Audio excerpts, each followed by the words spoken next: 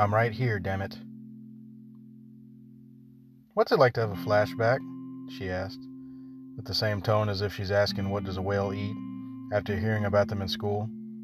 I guess she heard me telling her mother about another dream I had last night, not one of the worst ones I've had, considering the others. This time she was able to wake me before I made it to the garage. Well, honey, I say as if it's so easy to explain. It's when you have something bad happen and you keep remembering it, even when you don't want to. She frowns a bit and says, like when I fell off my bike? Yes, honey, something like that. She hops off my lap and runs past her mother to go play, satisfied with my answer and blissfully ignorant as usual. I make eye contact long enough to see the pain in my wife's eyes at trying to fit such a large question into such a small world. I get up and go outside to avoid the obligatory, "Are you okay?" question I know is coming. Yes, dear, I'm fine. Just don't wear that perfume, or I'll end up in the tree shooting at the cops because I think they're insurgents. Oh, I'll be okay.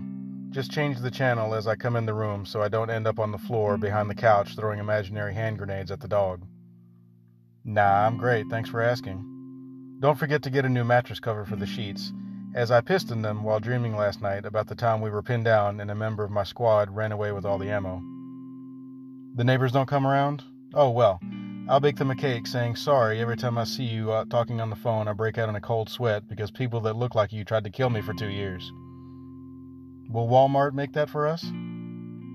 Yes, honey, everything is fine. I have no desire to slit the throat of the neighbor's dog for barking at night and spoiling our ambush. I really like when I go into a room and smell something that triggers a memory and then come back to myself in a different room, then not remember how I got there.